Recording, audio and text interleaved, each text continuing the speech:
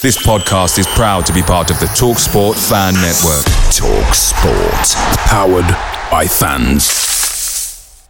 The TalkSport Fan Network is proudly supported by McDelivery, bringing you the food you love. McDelivery brings a top-tier lineup of food right to your door. No matter the result, you'll always be winning with McDelivery. Order now on the McDonald's app and you'll get rewards points delivered too. So that ordering today means some tasty rewards for tomorrow. Only via app at participating restaurants. 18 plus. Rewards registration required. Points only on menu items. Delivery fee and terms apply. See mcdonalds.com.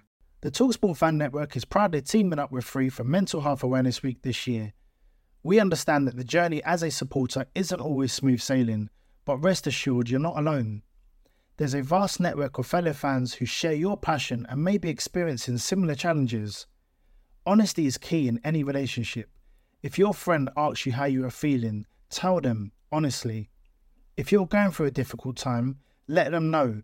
Opening up about how you are feeling can really make a difference. After all, they are your mates for a reason. Let's all take a moment to talk more than football. Brentford FC, come on, you Brentford, come on, you bees, come on, you Brentford, come on, This is the besotted Pride of West London podcast, and we are getting very, very close, so close, 2 games till the end of the season, and we are sniffing distance. Possibly, and I'm saying possibly with a touching of the wood here, Premier League. 2 more wins and we could be in the Premier League if things go our way. Because we beat Preston North End 1-0 last week, which means that we're just 1 point away from West Bromwich Albion. It was 10 points at the beginning of lockdown and we're down to 1 point now. It's so close, but it's still not in our hands, so it's very, very nerve-wracking. My name's Billy Grant and I'm sitting here with a massive smile on my face after having a great night last night again, watching the Bees, and after party watching the Bees last night. It was a Wednesday night, it was a school night, but we did not care at all. And I'm sitting here with my chums, virtually of course, because we couldn't quite get together, because to be quite honest with you, we'd probably end up being just in our laps the whole time if we did that, so it hasn't happened. I've got Dave Laney Lane and Liberal Nick in the house. Laney, how are you? I'm a bit jaded, if I'm honest with you. The red wine on a Wednesday that has preceded the game so far, I'm not quite sure it's a good idea. It's certainly not a good idea at the moment. But it was another great night, a very, very nervy experience compared to some of the other games.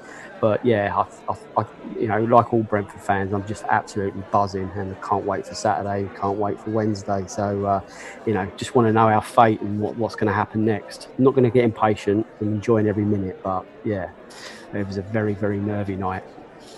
The Liberal Nick's in the house, and Liberal Nick, was it nervy down in the West Country? Oh yeah, it was. I spent most of the 87 minutes of that game behind my sofa, just occasionally popping my head up to see, another piece of brilliance from Ben Rama or some really good defending by Pontus and Pinnock. But no, I mean, I agree with what Dave was saying. I can't wait for the next 2 games. Counting down the days. I'm going to be up in London next week, and I'll make sure that somewhere I'll be watching in some way us hopefully going to the Premier League. But if not, I'll have to make another booking to come up and see us in the playoffs.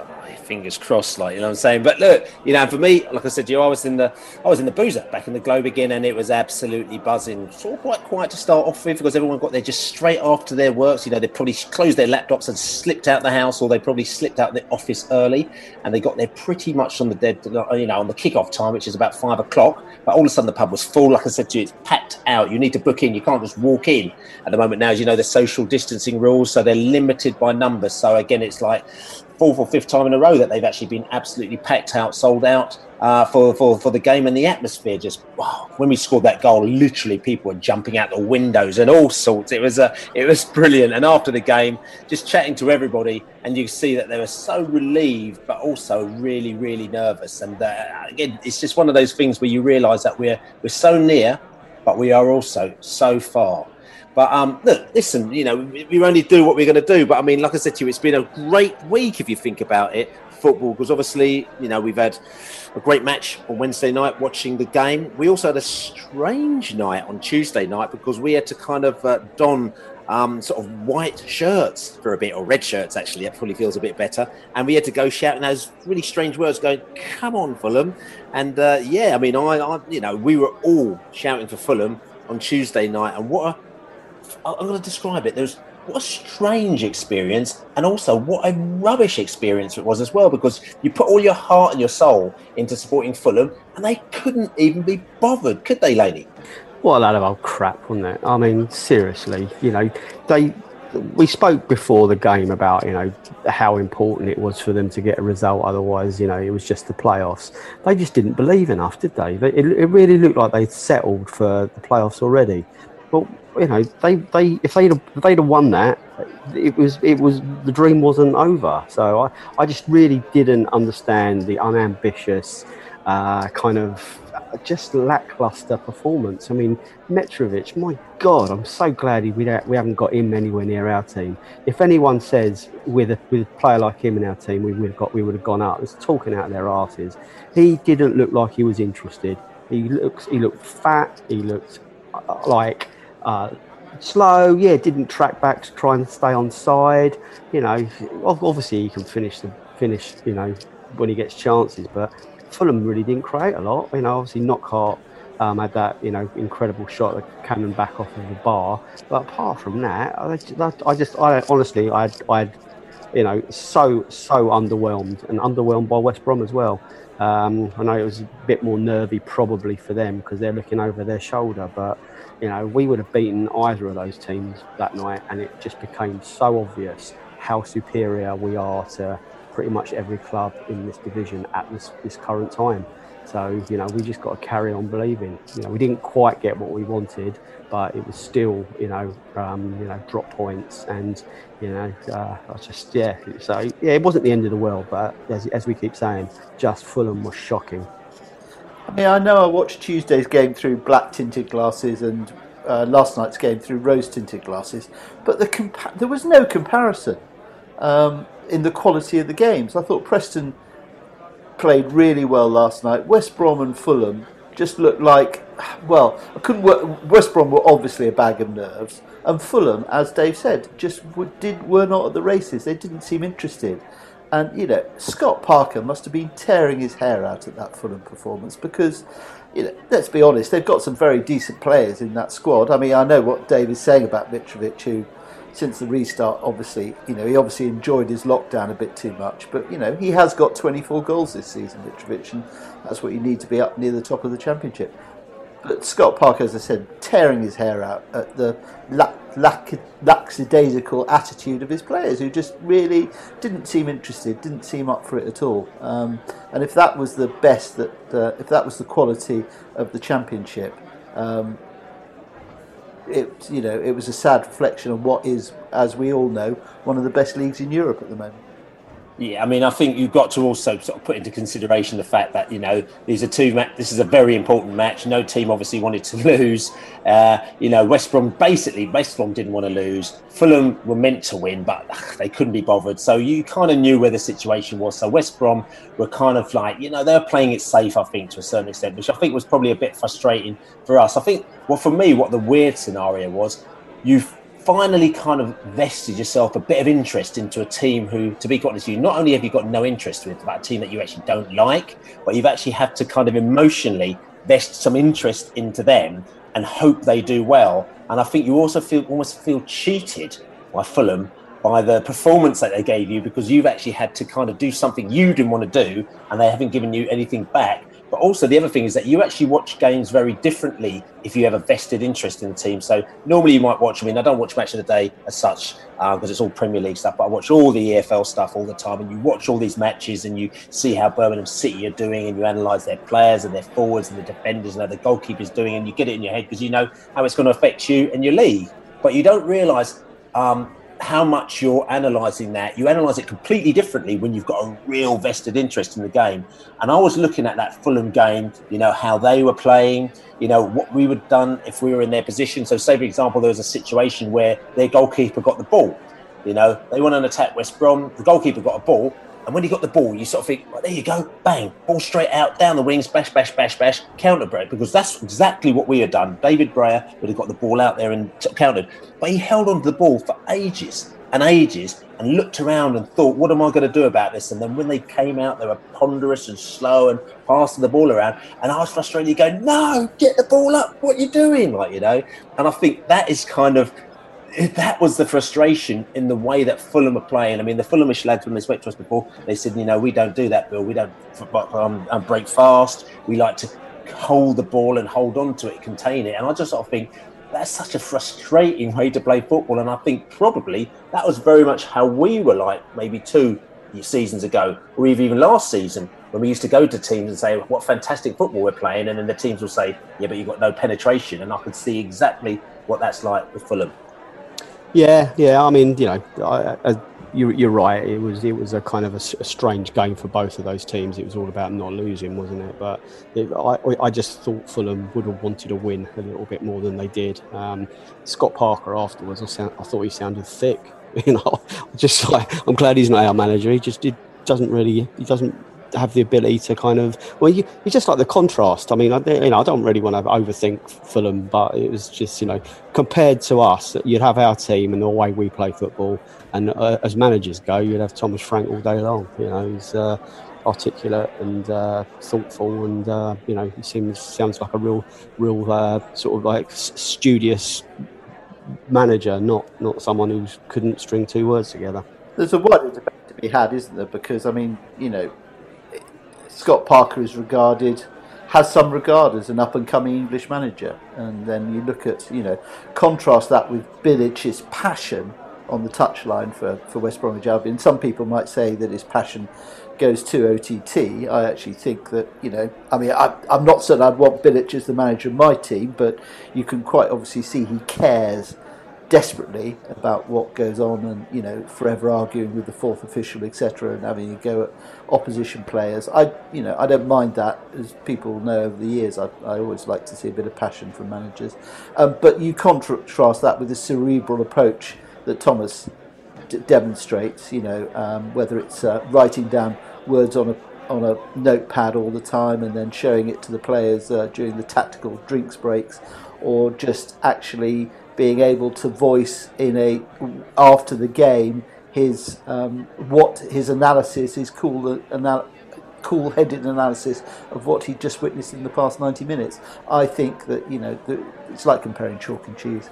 And talking about drinks breaks, just quickly, as the Fulham fans, or not the Fulham fans, the Leeds fans actually reported Thomas Frank to the EFL, and there's a letter up there with the reply from the EFL where they actually reported him for actually taking his tactics board out during the break, and the EFL actually replied back to him saying, this is actually something that shouldn't be done, but it's up for the referee to actually monitor it, and we've actually told all the managers they need to sort of relax themselves with the old tactical board activity. But I just did think it was rather petty and typical of Leeds fans to have actually gone and reported Thomas Frank to the EFL. They didn't leave it to the club. The fans actually had to do it themselves. Just quickly, because we're going to have to move on from this now, but I think it's just important just to quickly have a look at, this West Brom and Fulham match, because especially for West Brom, because they're going into a couple of games and we need to sort of know what their mindset were. I mean, they were strengths, so they were effective at creating goal-scoring opportunities through individual skill, but they were poor at finishing, which is good, and they were aggressive as well. They played with width, large quantity of possession in their opponent's half, and they attacked through the middle, and they crossed the ball a lot. Fulham, interestingly, they had no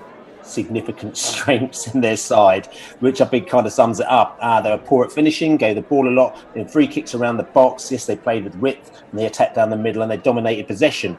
And just to give you an idea, I mean, Grady Diangana probably had the best chance for West Brom, 68th minute, 44% chance of any chances like that actually going in the back of the net, so 44% probability. Whereas Mitrovic on 45 plus 2, 12% chance. He had the best chance. He also did hit the bar. I don't know if it's him that hit the bar, but they hit the bar as well. But that was a really kind of a slim chance. But other than that, there was nothing really happening. 0.43 was the XG for Fulham, which is actually lower than any of the teams in our game, which we'll talk about a bit later. 1.13 for West Brom. So you can see they're keeping it tight. Not much activity happening there. Wasn't really great. So I'm just sort of thinking. I'm just wondering whether or not those nerves going into the last 2 games for West Brom and showing that they got a bit of a result, but it might swing in our favour. I'm just going to keep my fingers crossed there. No, all I was going to say was, like winning's a habit. We've seen that. With some of these games we've won because we won the previous one. There's that belief there. So yeah, winning's a habit, and I think dropping points is a habit as well. And but we've seen in recent games that West Brom aren't quite where they need to be. So the door is very much open for us to get in there and to grab our chance. Indeed. So listen, on the podcast today, we're going to look back to the match against Preston. We're also going to look forward to West Brom's match against Huddersfield, which is on Friday night, and we're going to hear from Richard from Huddersfield Podcast, and he takes that chance to get an idea of how likely it is for the Terriers to get a result against West Brom. Plus, we're going to look forward to the Stoke game at the weekend and chat to Ben from the Why Files podcast about Stoke City, and we're just going to reminisce. We're not going to reminisce because we've done that already. We're going to actually look forward to the games at the weekend and keep our fingers crossed to see how the Bees are going to do. But first of all, listen, let's go back to Wednesday night when the Bees beat Preston 1-0. Let's have a little chat about that game. So a 3rd-minute goal from Ollie Watkins was the only thing that separated these two sides, Brentford and Preston North End. It was, yesterday, the day before yesterday, Hull was smashed by Wigan. 8-0 it was, and we really did actually think that we're going into a bit of an 8-0 scenario. I mean, I've got a text from one of my Tottenham mates. He's going, this could be a bit of a Wigan Hull. And I thought to myself, that'd be quite nice. But it didn't quite work out like that. And we had to work very, very, very hard for the 3 points. But it worked out our way in the end. I mean, just have a little summing up, first of all. I mean, your thoughts about that match. Fair play to Preston. I thought they really did give us a very, very stern test, probably the hardest test we've had. I know the Charlton game didn't go all our way, but I thought there was something inevitable about the Charlton match because we had all that possession and we created a lot of chances, and it seemed like it was a matter of time before one of them went in. Preston, they went behind early, and that must have really knocked them, and it was a great goal. So they must have been quite wary that they could be on the end of a Tonkin if they didn't adapt and they didn't start to go back to the game plan that they probably had before kickoff. They would have hated, that would have been the first thing that that Neil would have said or the last thing, he would have said as they left. No. Keep it tight early. Don't let Brentford get an early goal, and that's exactly what happened. We came at them brilliantly. We've seen this pattern repeated again, where we're able to start the game and start each half like we are gone straight to 5th gear. And that won't happen probably every single game, but it shows you the players are on it. They want to get this job done. They're crazy for it, and it probably was a little bit frustrating for them at times last night, where they come up against a very well organised defence, and Preston have gone man for man on us again, and we didn't see the flair players able to kind of shine like we had. I think some of the finishing from Ben Rama and Watkins later on in the game was pretty poor. That's not what we've come to expect. The shots were well wide. Ben Rama, he had that great chance to make it 2-0, and he shot straight at the goalkeeper. I think I would say that is a poor finish from him, because he should have the ball should have been low in the corner either side. And the goalkeeper wouldn't have stood a chance. He kind of hit it straight at him. So the ball wasn't quite under his control. He did show some moments of brilliance, and then when you see Sky put those packages together later on of all the good things that he's done and all the good things that we've done as a team, you kind of realise, actually, that was a little less close than you thought. But Raya was forced into one or two really, really excellent saves. The one from the free kick, especially, it was a brilliant free kick. For him to tip that round the post was, a pretty much full stretch. If that goes in, the nerves really do start to jangle. But I honestly think that the Charlton game and last night were probably going to be more useful to us than just a run-of-the-mill 3-0 stroll in the park. We are going to come up, if we do have to face the playoffs, we are going to come up against teams that just don't want to concede against us. Whether that's a Forest, whether that's a Fulham again. Whoever we come up against, we're going to have to play an away leg, and if it's an away leg first, which it probably will be, then we are going to have to grind out stubborn results. And last night I thought was excellent in that respect.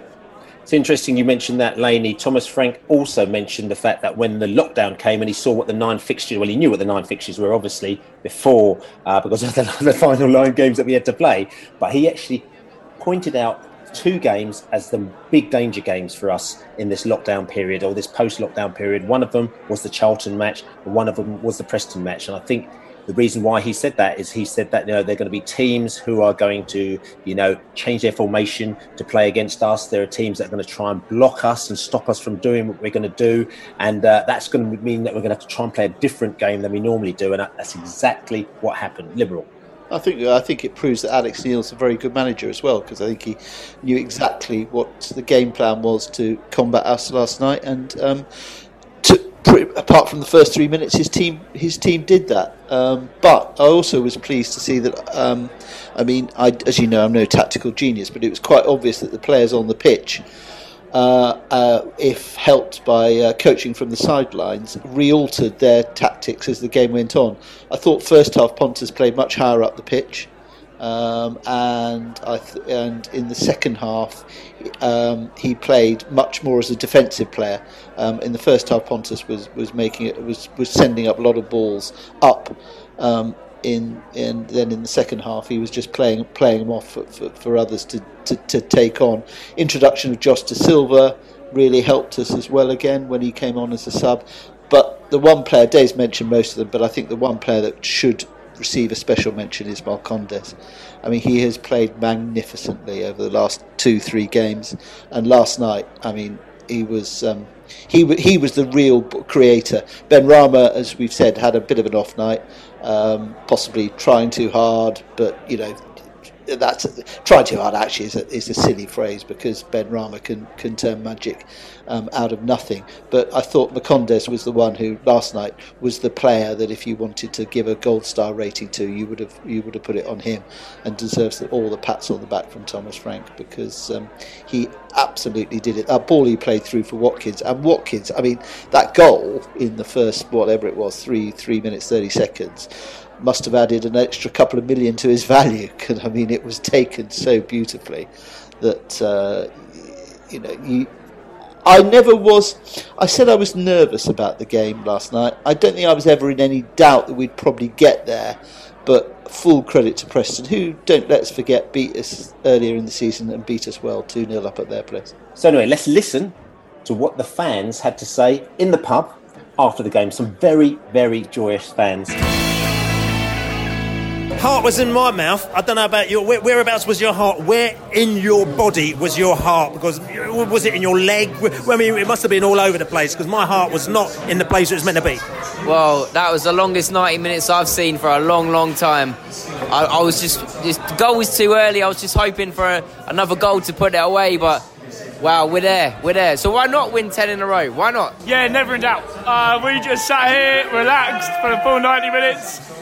We scored the early goal. I think it was really important, and we look class. I mean, when we really go at teams, we look absolutely amazing. I mean, if we play like that in the first 10 minutes of every game from now to the end of the season, we'll put ourselves in a position to win every game from now to the end of the season. Whether that's the next 2 games or whether it's the next 5, it doesn't really matter. And I, for one, am very, very excited regardless. Oh, magnificent result. I mean, who would have thought that we would be in this position, in third place, 1 point off the automatic promotion place, chasing down West Brom. Take you back to when Thomas Frank first started his first 10 games, and when some supporters and the media were calling for Thomas Frank to be sacked. And now look at us. We are chasing the big boys.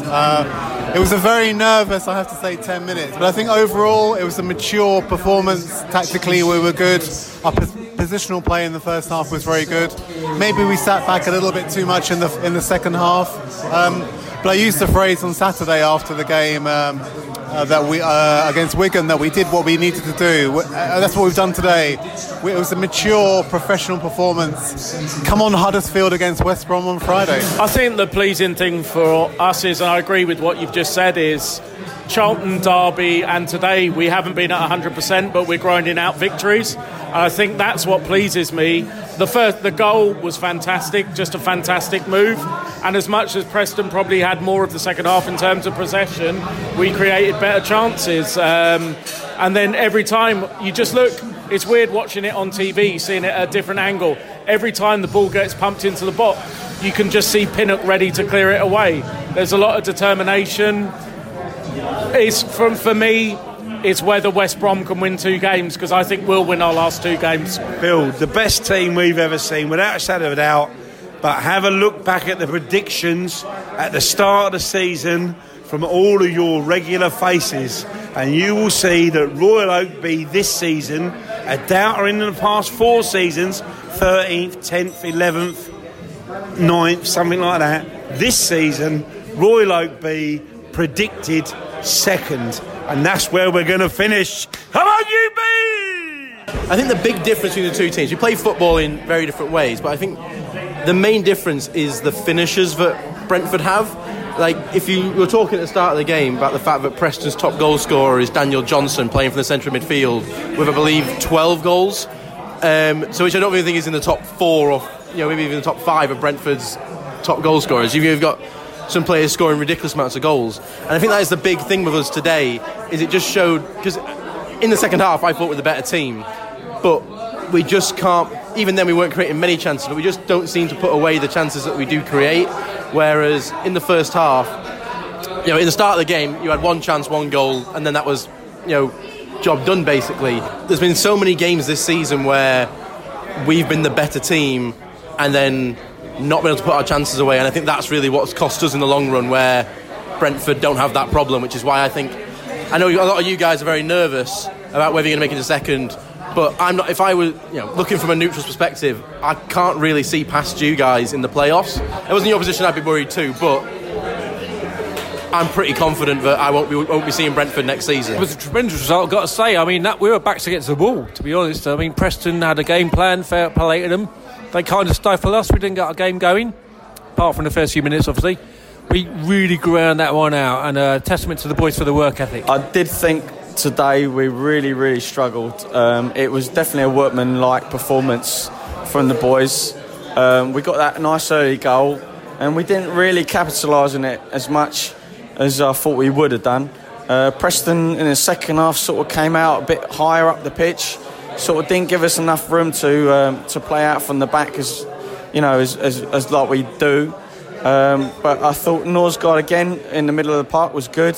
Mino for the setup was great. But yeah, I would have liked us to play a lot better. But definitely we ground that performance out. How are your nerves though through that game? No, they're in shreds, to be quite truthful, and they're putting years on me. But they work hard, and I wish them all the best. I was really confident. First, I get that early goal, and Preston had a couple of moments in the first half, but I never really felt uncomfortable. Second half, I felt uncomfortable. Second half, Preston really upped their game, and we struggled. I think we really did struggle. Now, is that down to us being tired? Are we starting to get a bit tired? I hope not. I don't think so. But they started niggling questions that start coming in at this stage of the season. I think Huddersfield's still got a lot to play for, so they can do anything can happen in 90 minutes. Let's do the whole football cliche thing. They want to win. They still have things to play for. We can do it. Up the bees. Come on, Brentford.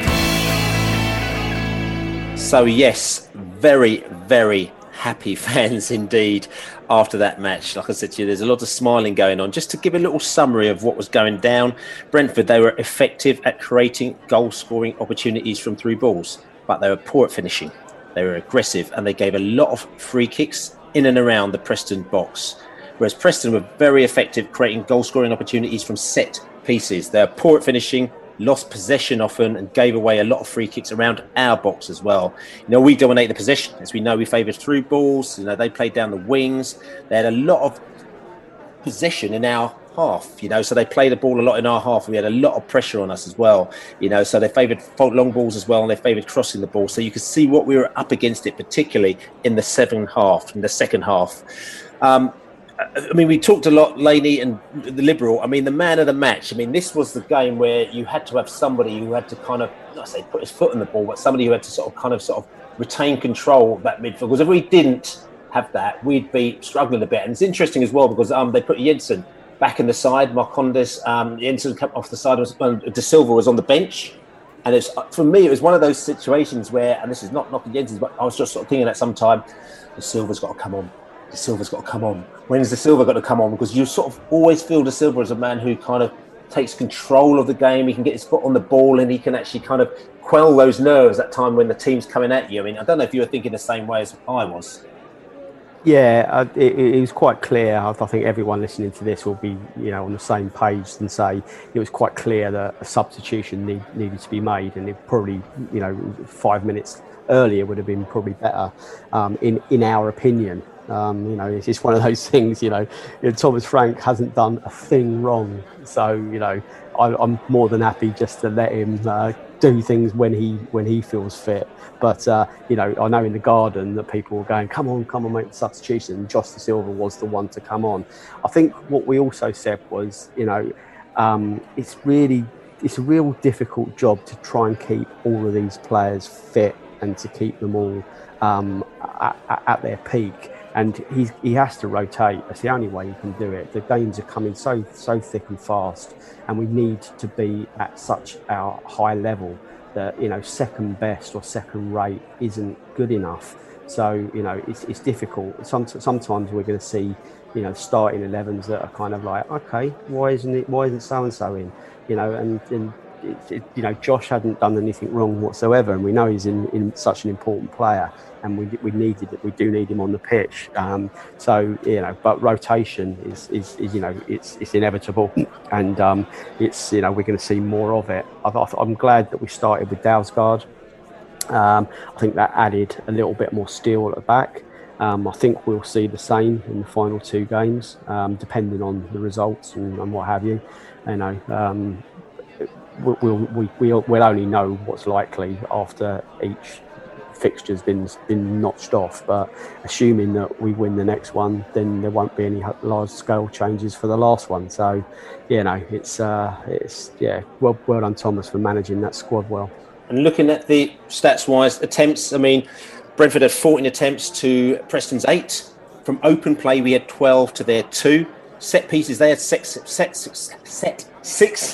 pieces, and we had 2. No counter-attacks, no penalties, no own goals. So if you're looking at that, you can actually kind of see what was happening. Also, if you're looking at the scores that were given, WhoScored.com, we use that a lot. They gave us as a team 7.07. Preston got 6.24. So we were quite a lot ahead of them. And if you look at the players, Marcondes got a big 8. He was the star man for Brentford as well. On top of that, you got Ollie Watkins on a 7.7, Ben Ram on a 7.3, Norgard on a 7.4, and Pontus Jansson and Pinnock 7.7, 7.5, Dalsgaard 7.5. So you can see that we were quite solid, sort of kind of mid-7s to 8s, decent team.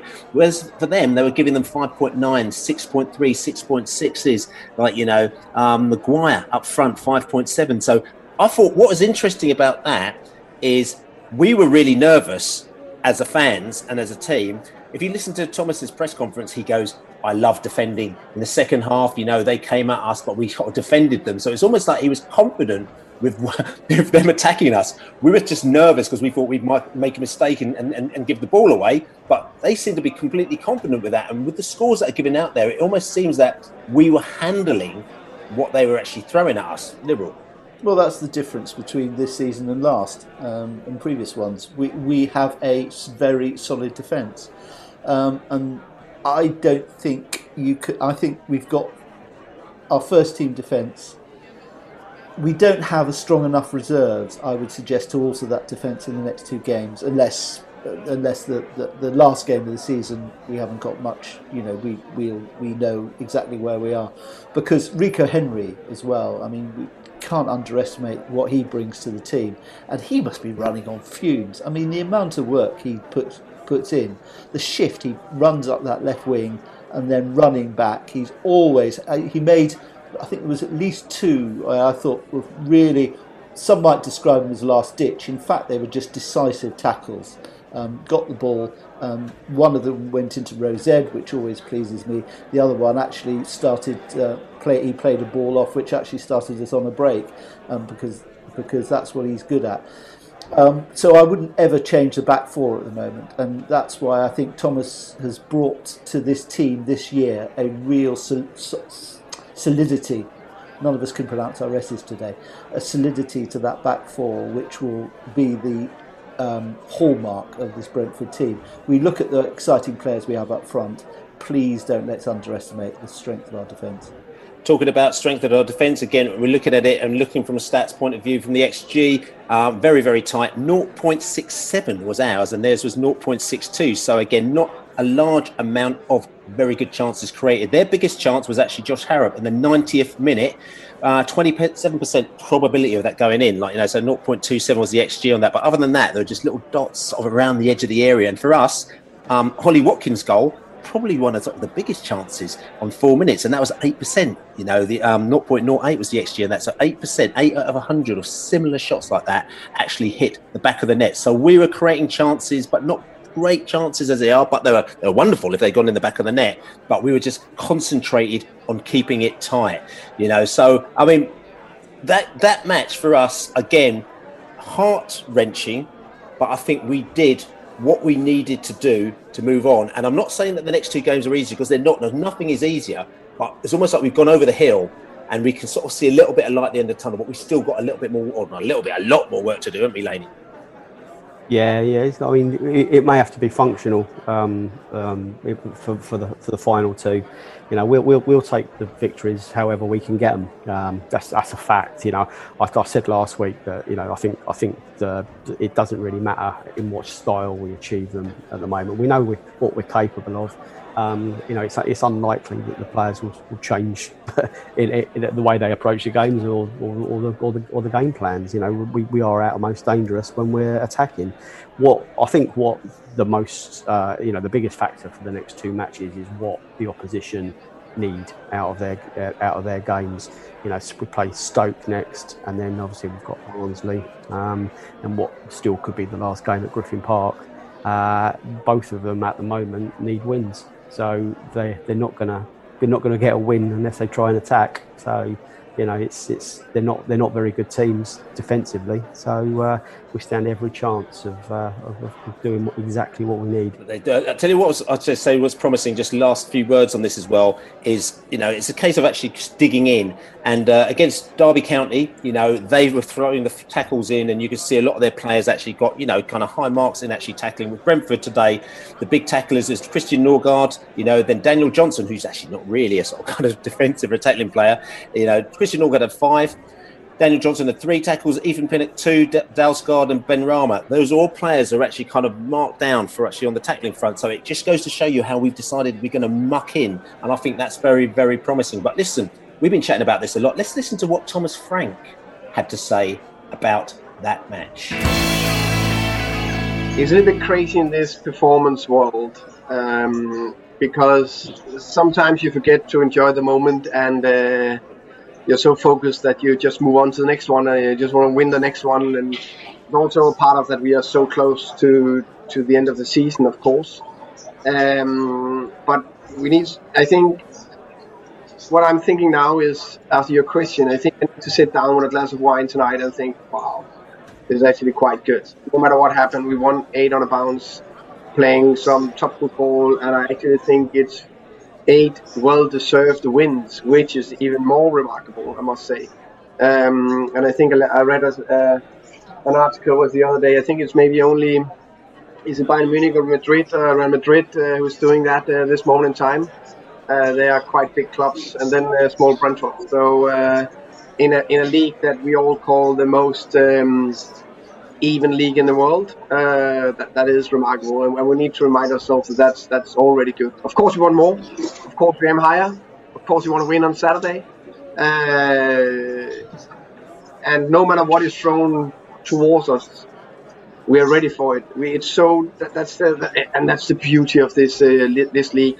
the one single area we have improved the most this year is the defensive side of the game, and I'm extremely proud of how we handled second half. I think first half we were by far the dominant team. I think it was 70-13 possession, and we scored a goal, and we were on top of that game. It was only dangerous when we threw the ball away.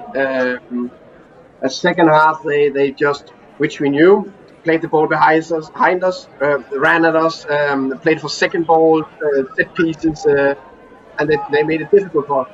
But we stood in there, we defended everything, and didn't give a massive chance away, which is difficult. And if you look at that pumping, the back four just pushing up every single time and play with a high line is impressive. So, three things we've been working on: big desire to defend.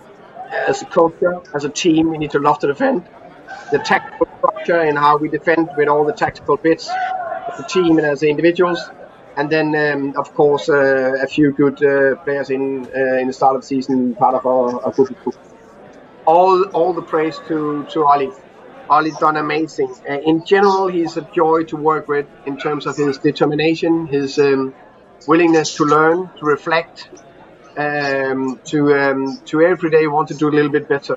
And I think, of course, the key thing for me to coach him this year was his positions in the box for crosses, mainly for crosses or passes underneath the box, and that's the main thing.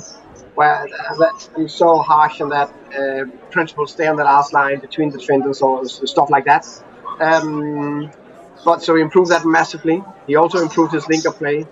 He's an unbelievable pressing player, and I think his duels in the air is just become a beast. We are on a high. The only thing again we can do is focus on the next game. I'm not thinking too much about, or not thinking at all actually about the game after Saturday. I'm only thinking on, okay, now they need to recover well, and we already planned what we want to do tomorrow, and how we evaluate, how we look forward to Stoke. So I'm looking at Stoke and see if we can win now 9 in a row, which would be even more remarkable than 8. So yeah, that's what I'm focusing on, and of course give it a shot. But if we want to give it a shot, we need to win on Saturday. So that was Thomas Frank. And naturally he's happy, but he knows that the job's not done as yet, because we have to look to the weekend's activity. We've got a match on Saturday against Stoke City, but it's not only about that. It's also about the game on Friday night where West Brom are playing Huddersfield. We're in third place. We're 1 point behind West Brom, so we could really do with Huddersfield getting a result there. Leeds also played Barnsley on Thursday night, and they could get promotion then. And this is actually recorded before that. But listen, we're going to have a look ahead to the weekend and have a little think and a little chat about all the different combinations that can happen, well, between us and West Brom. So we've got a big weekend ahead of us. I mean, my heart was in my mouth on Tuesday night, so I don't know what it's going to be like on Friday night and Saturday night. It's Saturday afternoon even, because it's going to be so nerve-wracking, because we know so much relies on it. Basically, 1 point in it, as we know, and West Brom play Huddersfield on Friday night. If Huddersfield take any points from West Brom, so if they put 11 behind the ball and they get a 0-0 draw, they drop 2 points. That means if we win our game on Saturday morning, 12:30 kickoffs, that's probably Saturday afternoon, then we actually go ahead of West Brom on goal difference, which means that the last game we need to just match West Brom's result. But we don't want to get too ahead of ourselves, because we don't want to talk about the last game yet. We want to talk about, first of all, Friday night's game, because we're just going to have a little analysis of that. What's going to happen? What's going to go down? You know, like I said to you, Leeds was played before we recorded today, so we don't know what's going to happen tonight. They can't get promoted tonight, but they can, if they win tonight, potentially get promoted on Sunday. And I think that's the feeling, that Leeds could get promoted on Sunday, but you never know, because something may fall apart again, or might crackle, and it might all go to the last game of the season. So it is very, very exciting. And Stoke City, they drew against Bristol City on Wednesday, so they're pretty much good and safe for relegation, which is probably a good thing for us. Whereas Huddersfield, they had a 1-1 draw at Birmingham on Tuesday, and that season fighting for points for ultimate safety. There's 3 points above the drop zone and 48 points, with Hull with 45 points, Charlton on 46, and Hull are third from bottom at the moment, 45 points, Charlton 46 points, and Huddersfield on 48 points. But we've got this weird scenario where Wigan may drop into that zone depending on how many points they pick up. So they actually might drop into the relegation zone, or they might not. And then we've got another scenario where we've got Sheffield Wednesday, who may get points deducted for the FFP thing that's been looming around as well. So there's a lot of indecisiveness going on for the bottom of the table. So these teams have to go out and just win as many games as possible because they have no idea what's going on. And Liberal, you just sent over quickly, you briefly touched on a little article saying about there's all sorts of court cases that may happen. We may not even have the bottom of the table decided by the end of the season, isn't it? Yeah, that's right, because you've got the, as well as the Wigan 12-point deduction, which I think has been done, but credit to Wigan for the way that they fought back since the FA ruled on that. But then we've also got the Sheffield Wednesday court case hanging, or the EFL ruling hanging over Sheffield Wednesday. There is other, I can't remember, Preston... Derby County, thank you. Yeah, Derby County and Sheffield Wednesday, and those three teams all are in a situation where points deductions from the EFL could see them sink rapidly down the table. Makes life interesting at the bottom end of the table as well as at the top. It really is a bit stupid that the EFL have not decided. In Wednesday and Derby's case, they've been having those. They've got all the facts. They've got all the evidence. They've done their investigations. They seem to be sitting on the rulings until they know what the outcome of the season would be. I think it puts other teams at a disadvantage, and it just looks stupid because. If they do decide that Derby County have broken the rules, well, they ought to do it now, and then Derby will know where they sit for next season. As it is, Derby could enter the playoffs. They've still got, I think, just a very remote mathematical chance of getting into the playoffs. Derby could get into the playoff situation. They could even get to the playoff final and then suddenly find that the EFL have ruled that what they've done, their shenanigans with the sellback of their stadium, etc., is such that they'll have to be, deducted a few points. That's just a crazy situation. And as much as I want to see legal action take place, I would much rather that the game was decided on the pitch rather than in the courtroom, as it looks likely it will happen. We've talked about this a lot. We're not going to talk about it again, but all this legal malarkey and all this cheating and all that stuff that goes on is not good. But on the flip side of it now, as the situation goes, what it's done is create a scenario where teams like Huddersfield are going to have to be fighting for points, and they've got the Cowley brothers in charge, and the Cowley brothers can play a particular way where they can come down to, like they did against Brentford, and they can actually whoop teams, they whip their asses, and then other times they can actually just limply just kind of give in. So it gives us a little bit of hope from 538. Which is the chart which she's been predicting from Wednesday night, which is before the Stoke game. They had Stoke losing to Leeds and drawing with Brentford, and they also had West Brom drawing with Huddersfield. And West Brom were predicted to finish above Brentford, still with 86 points and our 85, with both of us getting a win and a draw from our last two games. So if any of that changes, it's going to get quite exciting. Now, back to Huddersfield. We're really relying on Huddersfield to pull out a result for us. We don't know that much about how Huddersfield have been doing the last couple of weeks or the last couple of months even. So we thought we'd go over to Huddersfield, talk to Richard from Addy Takes That Chance podcast to give an idea of how they're doing. I mean, he doesn't give his team that much of a chance to take any points from West Brom, but then you never, ever know. Guys, congratulations again. Another incredible result. What a run you're on. It'll be pretty good, to be honest, if you don't get in the automatic spots. Keep going. You know the best way to get promoted is in the playoffs. You know it. I know it. Obviously, you'd rather get in the top two. Will Huddersfield Town do you a favour on Friday night? I just can't see it. Huddersfield are in free fall at the moment. The best they're getting is 0-0s. 4 clean sheets in a row, but 4 games without scoring in a row. Friday night, I think, against West Brom, will be much the same. Danny Cowley will set us up not to concede, and we'll pretty much not venture into their half a lot. So I'll be surprised if anything's different to that. So the best you'll probably get from us maybe is a 0-0. But I just think they're extra quality, like when we played them at their place, 4 goals they got against us. I know they weren't up to much last night, but This is a big game for them. They'll be galvanised. They know what they'll need to do to get automatic, and that's to go to Huddersfield and get 3 points. We've got Millwall away the last day again. I don't know whether they'll have anything to play for at the moment, but it's not looking good for us. It's looking much better for you, but don't be despondent, guys, if you don't get in that top 2, because playoff finals, promotions, there's nothing better than that. And I just wish you all the best. But Friday night, can we do you a favour? No. Are you going to watch the game? If you do, make sure you have a few beers. But if West Brom get one, it'll be done because we can't score. Sorry to be the doom mongers. Good luck, Brentford.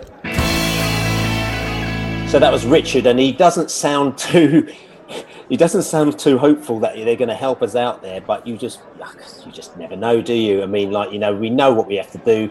Brentford, there's no two ways about it. We've got to go about our job, and let's just keep our fingers crossed they'll do their job. I wondered whether Richard's voice could be played into the Huddersfield players' changing room before the match, because that might sort of gee him up, and they can go along and say, we'll show him, and actually turn on a performance against West Brom. Perhaps, a bit of reverse psychology there from Richard might do.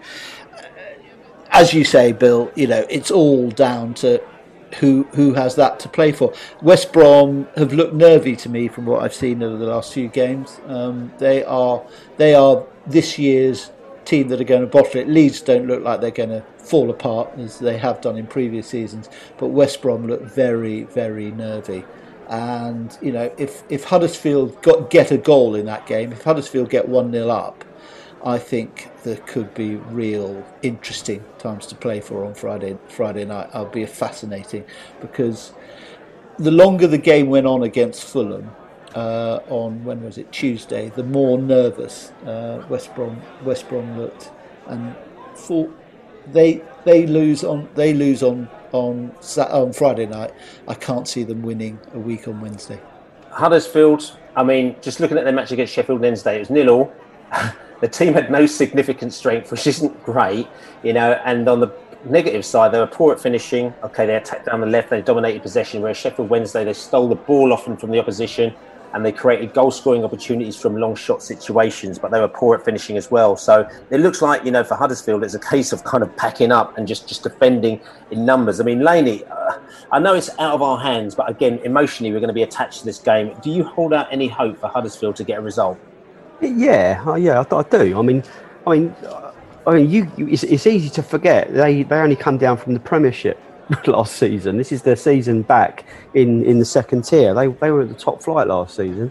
They have got some quality in that squad. It's about time they bloody well started playing to their potential, to be honest with you. If you're a Huddersfield fan, you're going to be gutted. They paid a lot of money for those players. There's players on out there that are 10 million, 20 million pound players.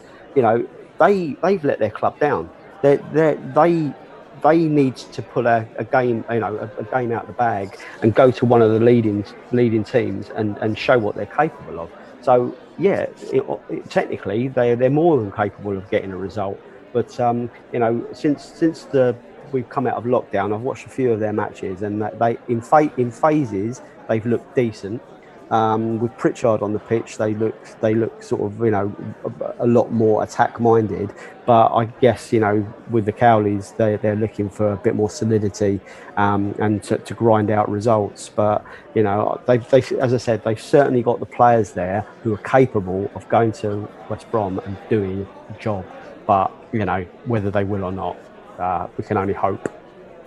Listen, they've got a player who, like I said, we almost signed him. Colin Grant, he's now scored 18 goals for them. He's a very, very good goal scorer. Again, he's one of those goal scorers that people sort of say, maybe if he was in a different side, maybe he'd be, kind of helping. If he was in Leeds United, maybe, scoring 18 goals for Leeds United, they would have been promoted by now. Not saying that you'd want Colin Grant to go from Huddersfield to Leeds United. I was just using that as an example. But he's got a player who knows how to score goals. So I think with a player in that side, there is always a possibility. Also, they were decent. The season that they went up, they were decent. They didn't necessarily buy well. When they were, not saying you have to spend loads of money, but they just didn't really kind of deal with their time in the Premier League very well. So as a result, they're on a bit of a slump, but, you're hoping that they can actually pull something out of the bag, as Laney says. So we'll see. That's going to be 7:45 on Friday night. We'll be all watching that game. Bees fans are going to be very excited, sitting in front of the TV, keeping the fingers crossed that something goes horribly wrong and as far as West Brom are concerned there. But concentrating now on Saturday's game, we've got Stoke City. And Stoke City are an interesting side. Interesting in the fact that they're a bit Jekyll and Hyde.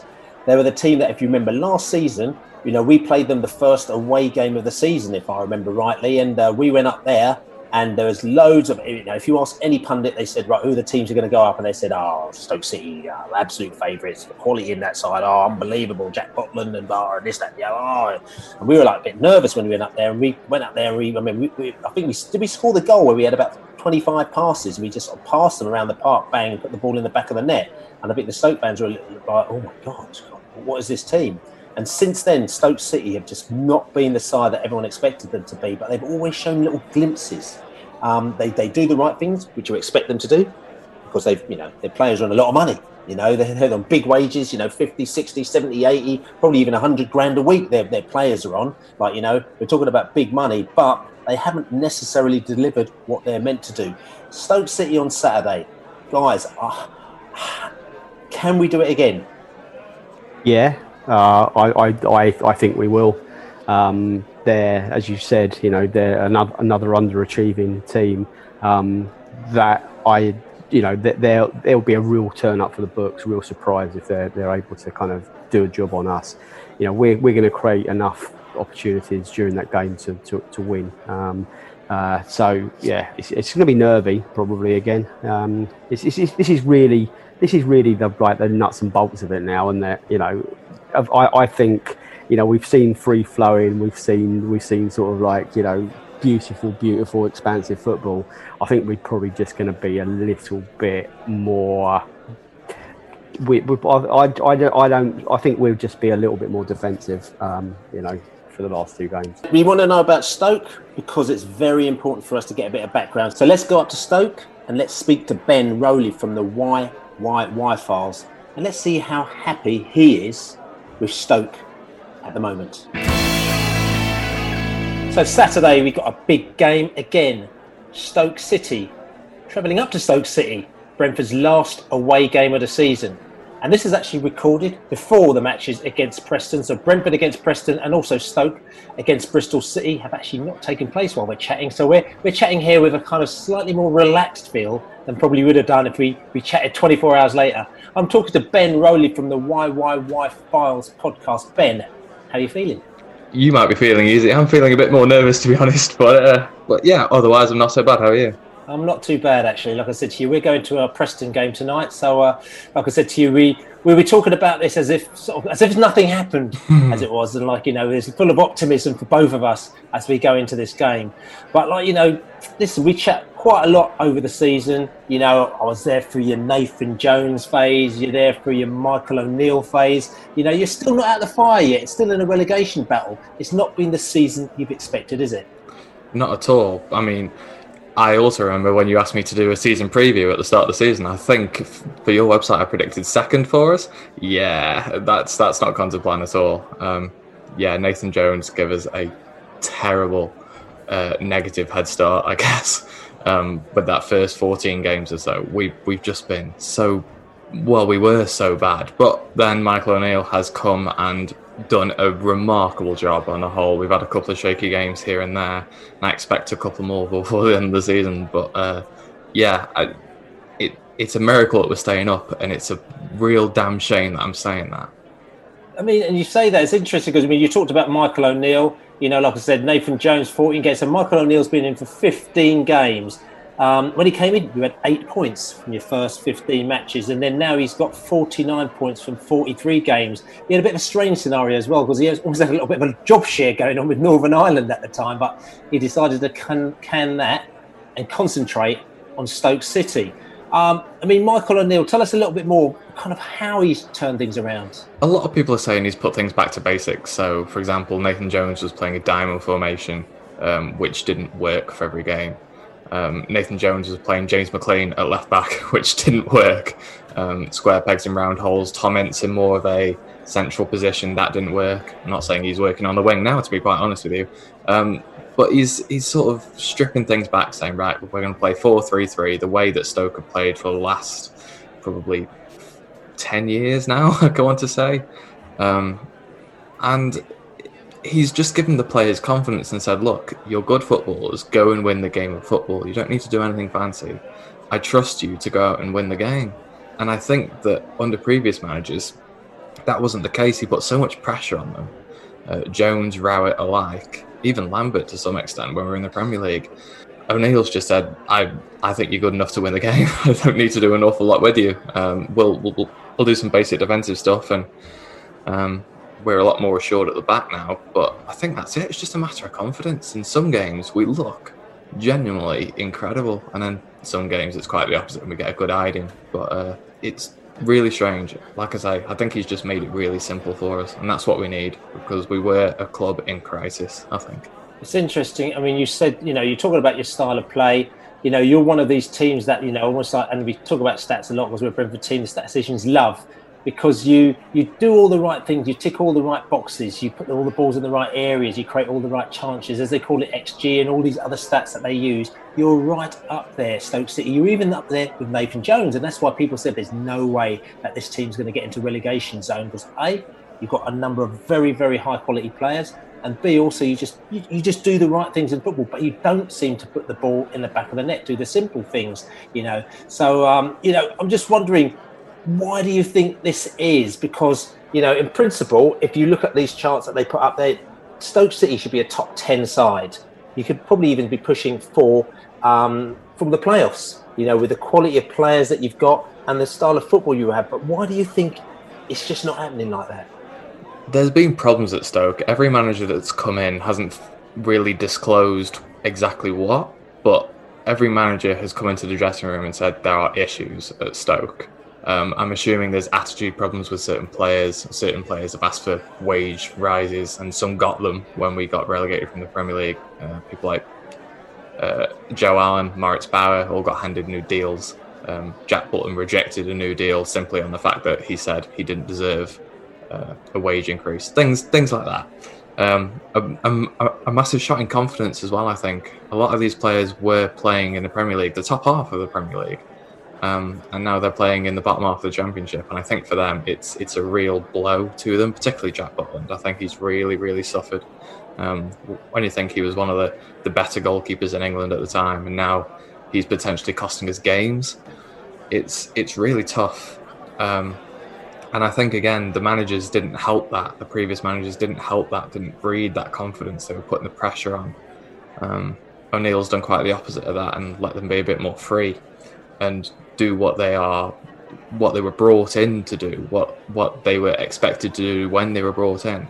People like James McLean was never a left back or was never a clinical technician. He was a workhorse up front, and he pressed the ball and he would make things happen erratically, and that's what he has done recently. But we were trying to turn ourselves into something that we were not, and I'm not talking that in terms of we were a hoofball team under Pulis and now we were trying to play nice football. It was more of a case that we were a team that was the players were being asked to do things that they weren't supposed to do, and I think that they were unhappy because of that, and losing confidence, losing games.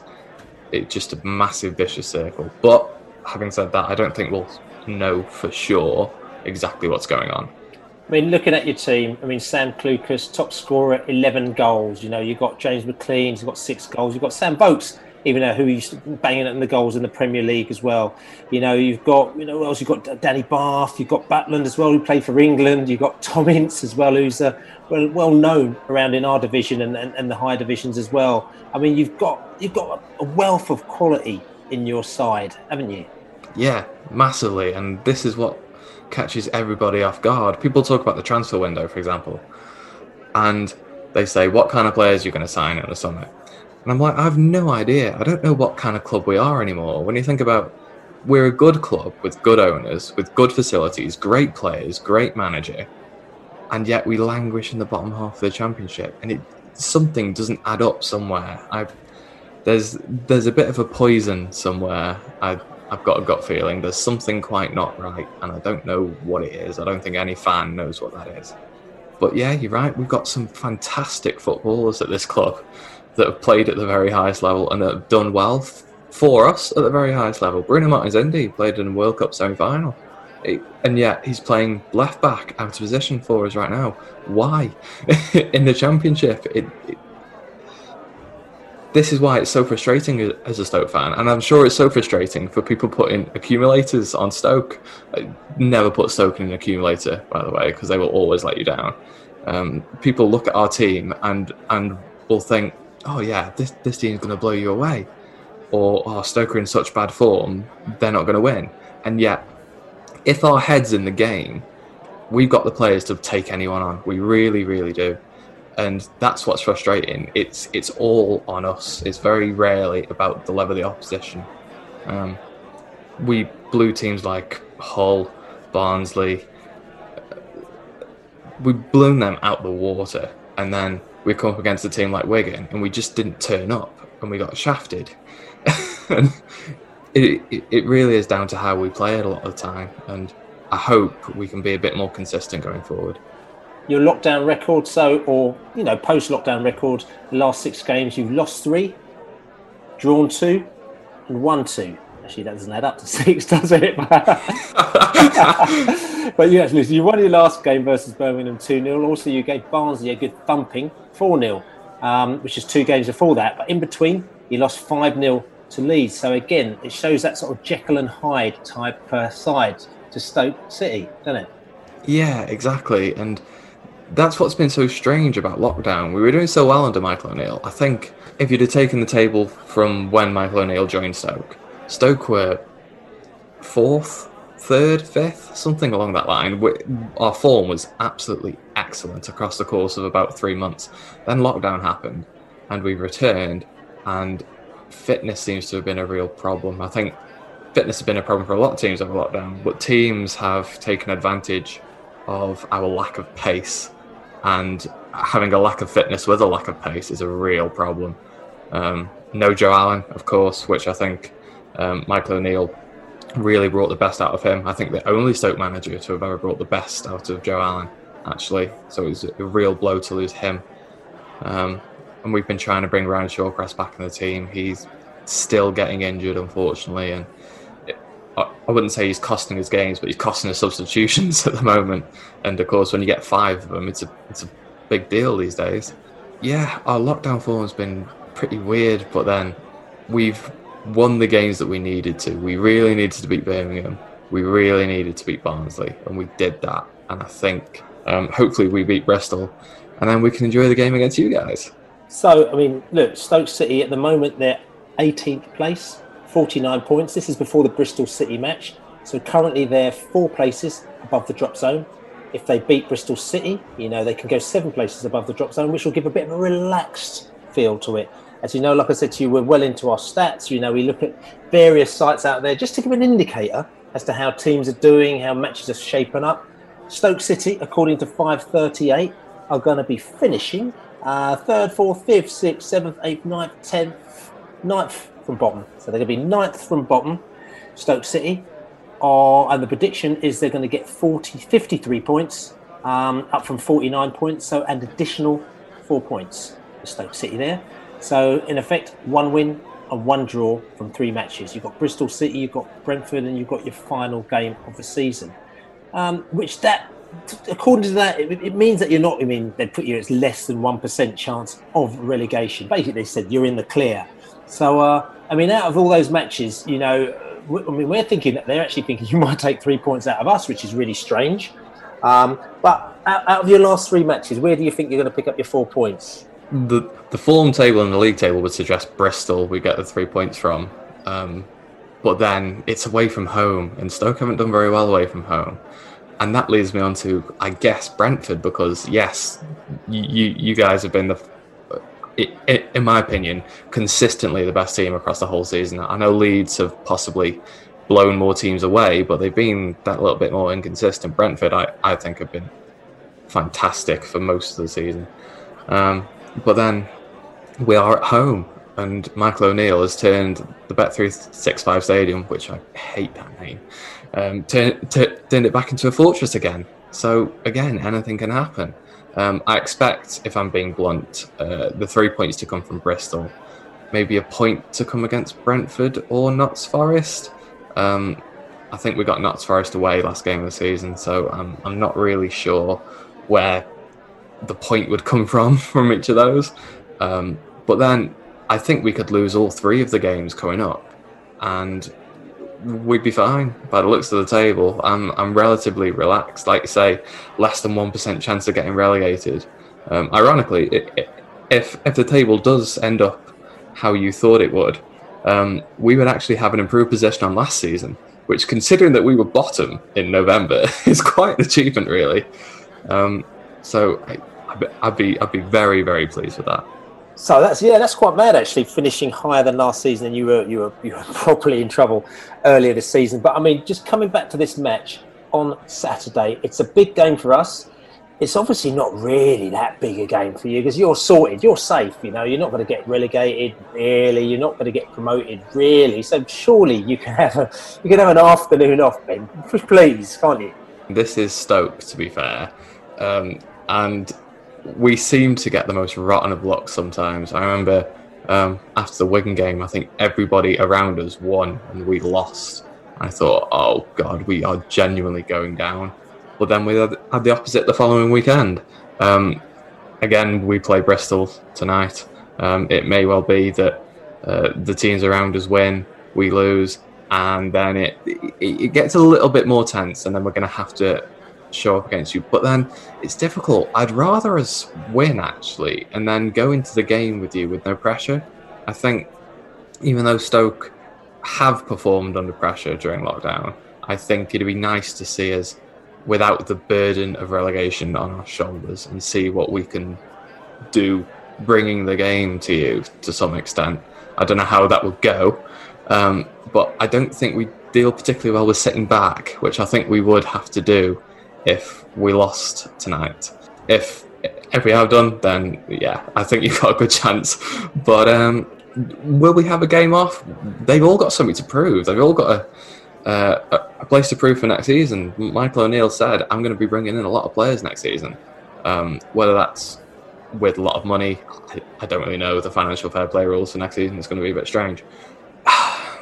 I'm not confident heading into the game with you guys. I'll be honest. I'm really not. I'm really scared of what you'll do to us, considering what Leeds did to us, and I think you're in a similar bracket, to be honest. Yeah, and saying that, I mean, obviously we've got the highest goal scorers in the league with the BMW, the Bumo, the Watkins and the Benrahma up front, and then we've got the De Silva as well in the midfield, who pops up with goals here, there, and everywhere. They've got Norgard in the centre, who's like a little bit of the marshaller. He kind of, sits central defensive midfielder as well, who's kind of become a bit of a key player for us recently. And obviously we've got second tightest defence in the league now. It flips between the tightest and the second tightest, with Pontus Jansson and Ethan Pinnock forming quite a lethal partnership in the back. I say lethal is in the fact that, nobody actually kind of gets through them very much. So it's one of those games where, you sitting back, we've seemed to struggled against teams that sit back in the day, but we seem to have managed to get around that problem now. So even if teams do sit back against us, we've actually seemed to have found a way to kind of get through that, which is a bit of a bonus. So, I mean, how do you see the game panning out in a playing sense? I do assume that we will beat Bristol, and therefore we will go into the game with little pressure, and therefore we won't be sitting back as much as I think we would do otherwise. So we may well take the game to you, considering that we're the home team. We have done that at Stoke when the pressure is off us against the higher teams. And it's because we do have the players to do so on their day, whether that completely turns against us and we get spanked. As you say, you've got yourself a team. It's not just a group of individuals playing well. It's a team. You've got players that are working well together. Yes, you've got people like Benrahma who are wonderful, wonderful players. But they all seem to know what they're doing. And I think that's something that Stoke don't always have. And I think that's why we may struggle regardless of what tactics we go for going into this game. We may well use this opportunity to play some young players. It'd be tough against Brentford, but we've got a good load of young players coming through, actually. People like Nathan Collins, Tyrese Campbell's been playing regularly. I'm trying to think of some more off the top of my head. It's quite difficult. But there are others. And he may use this as a chance to go, look, prove to me that I don't have to sign players next season. Prove to me that I can play you guys and trust you going into next season, where hopefully things will be a bit more positive and relaxed for Stoke than it is right now. So Ben, give us a score prediction for Saturday. 2-2. High scoring game, I think. I'm going to go for a draw. I'm going to try and be optimistic. If you want goal scorers, I'm going to go with Tyrese Campbell getting a brace. Right, okay. So Ben Rowley from the YYY Files podcast, Stoke City podcast. Very good. Check it out. Actually, he's got a different little, you just got a different... Explain what your podcast's about, because it's not your regular podcast as well, is it? No, it's not. So I don't do typically what you guys do. I don't talk about the games or current events. Basically, they're Stoke City stories, and they're told by Stoke City fans. It's basically an interviewing session where I ask any sort of Stoke City fan to come on and explain how they became a Stoke fan, their best and worst memories with Stoke, what they think the club is as an identity, for example. Just loads and loads of sort of Stoke pub stories, I guess, and that's what I like about it. I don't have to run off the games, which quite recently would be quite depressing. But yeah, it is something different, you're right. So yeah, thank you for mentioning that. That's right. So listen, Ben, great chatting to you. We'll be watching the game on Saturday. Fingers crossed, and I have to say this, that we get the result because we need it and you don't. And after that, we'll have a bit of a chinway, maybe a bit of a virtual beer, and well, we'll just enjoy the rest of the weekend. Yeah, I appreciate that. I'm looking forward to it somewhat. Let's say that. Nice one, Ben. Nice one. So that was Ben Rowley from the YYY Files, and he's fairly happy because he feels that they're pretty safe. And this was recorded as well before they actually got their point as well. And I spoke to Ben today, and he feels now that they've got that point, he reckons that they're going to come at Brentford because they're going to relax. Instead of going all defensive, they're actually going to come at us, which probably, I would say, do us a bit of a favour, wouldn't it, Laney? Yeah, absolutely. Yeah, we, as I alluded to a little bit earlier in this one, and we've said consistently the last few weeks, we're going to be at our most dangerous when other teams are attacking us. So we can exploit the gaps, and we can try and catch some of their players out of position, soak it up, attack. That they will be scared of what we possess in terms of attacking threat going forward. I hope that they set themselves up to do exactly like that, rather than be cagey and try and frustrate us and then try and get a goal in the second half and win that way. So yeah, assuming that Stoke approach the game in the way we expect, I'm hopeful.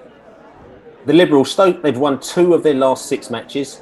They've lost 3 matches and they've got 1 draw out of that as well. The last match we played against them in January was a 1-0 win. I think, was that the FA Cup win as well? I think it was the FA Cup win. At home, they played 22, won 10, drawn 3 and lost 9. Whereas away from home, we've played 22, won 10, drawn 4 and lost 8. We scored 36 goals away from home. They've scored 35 goals at home and conceded 26. So we conceded 19. So you kind of get a little bit of a vibe as to where that's at. I mean, does that give you a flavour as to kind of what we're up against there, Liberal? Yeah, I mean, but they've got 50 points. They are safe. No team on 50 points is going to go down from this crazy league. They are quite obviously...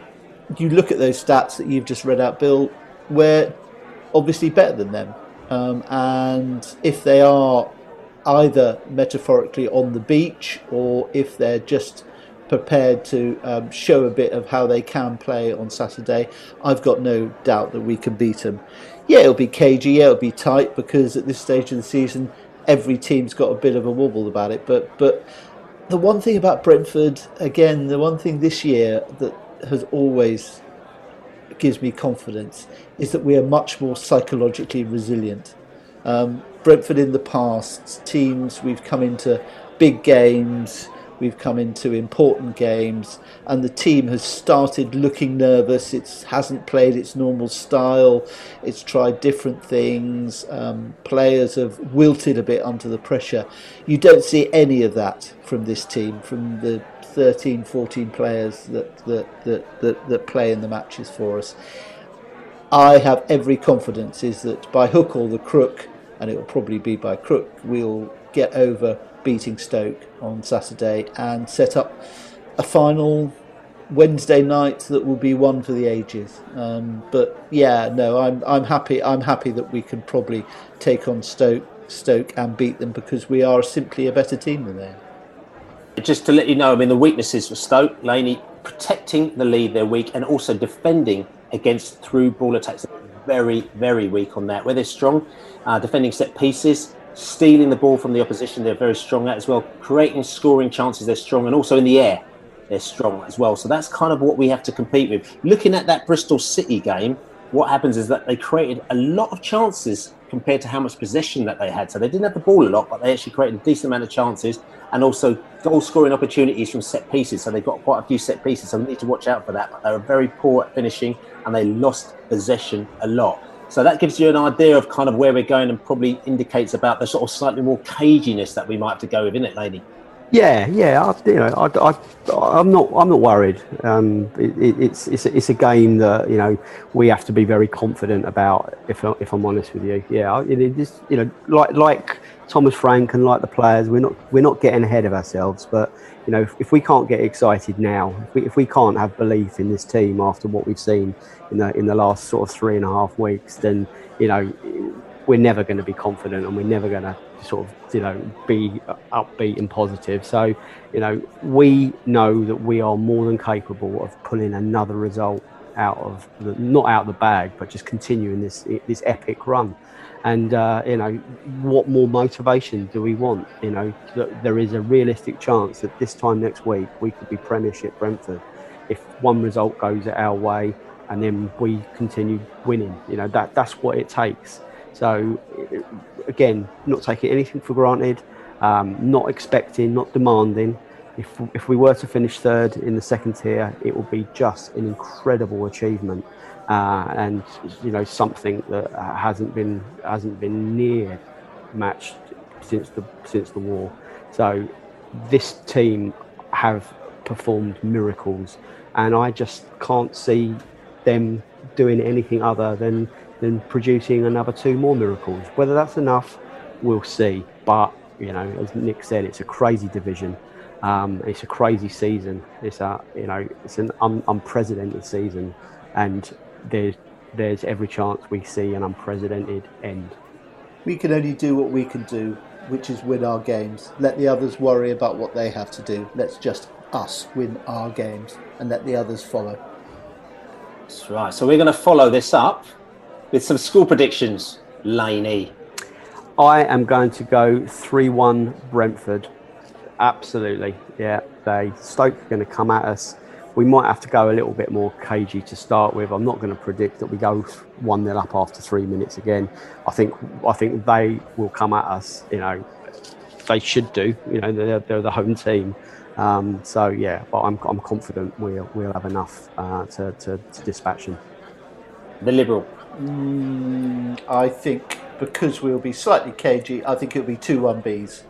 But Stoke will score first, and we'll come back with 2 goals. And that'll all have us on the edge of our seats, won't it? Please, I can't be going through one of them again, actually, no.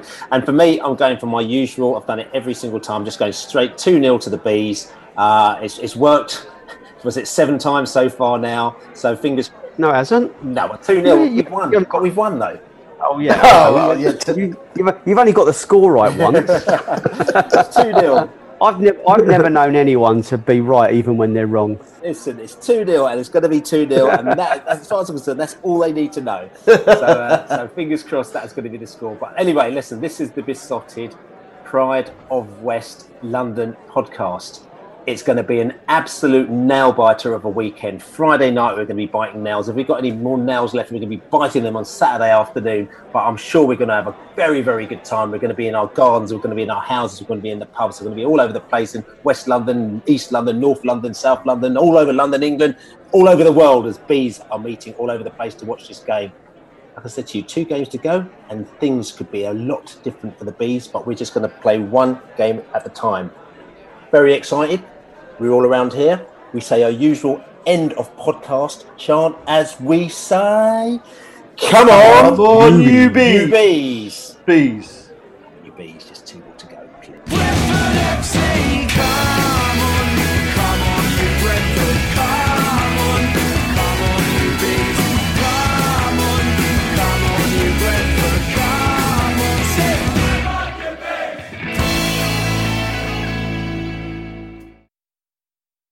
The TalkSport Fan Network is proudly teaming up with Free for Mental Health Awareness Week this year. We understand that the journey as a supporter isn't always smooth sailing, but rest assured you're not alone. There's a vast network of fellow fans who share your passion and may be experiencing similar challenges. Honesty is key in any relationship. If your friend asks you how you are feeling, tell them honestly. If you're going through a difficult time, let them know. Opening up about how you are feeling can really make a difference. After all, they are your mates for a reason. Let's all take a moment to talk more than football. Away days are great, but there's nothing quite like playing at home. The same goes for McDonald's. Maximise your home ground advantage with McDelivery. Order now on the McDonald's app. At participating restaurants, 18 plus, serving times, delivery fee and terms apply. See mcdonalds.com. This podcast is proud to be part of the TalkSport Fan Network. TalkSport. Powered by fans.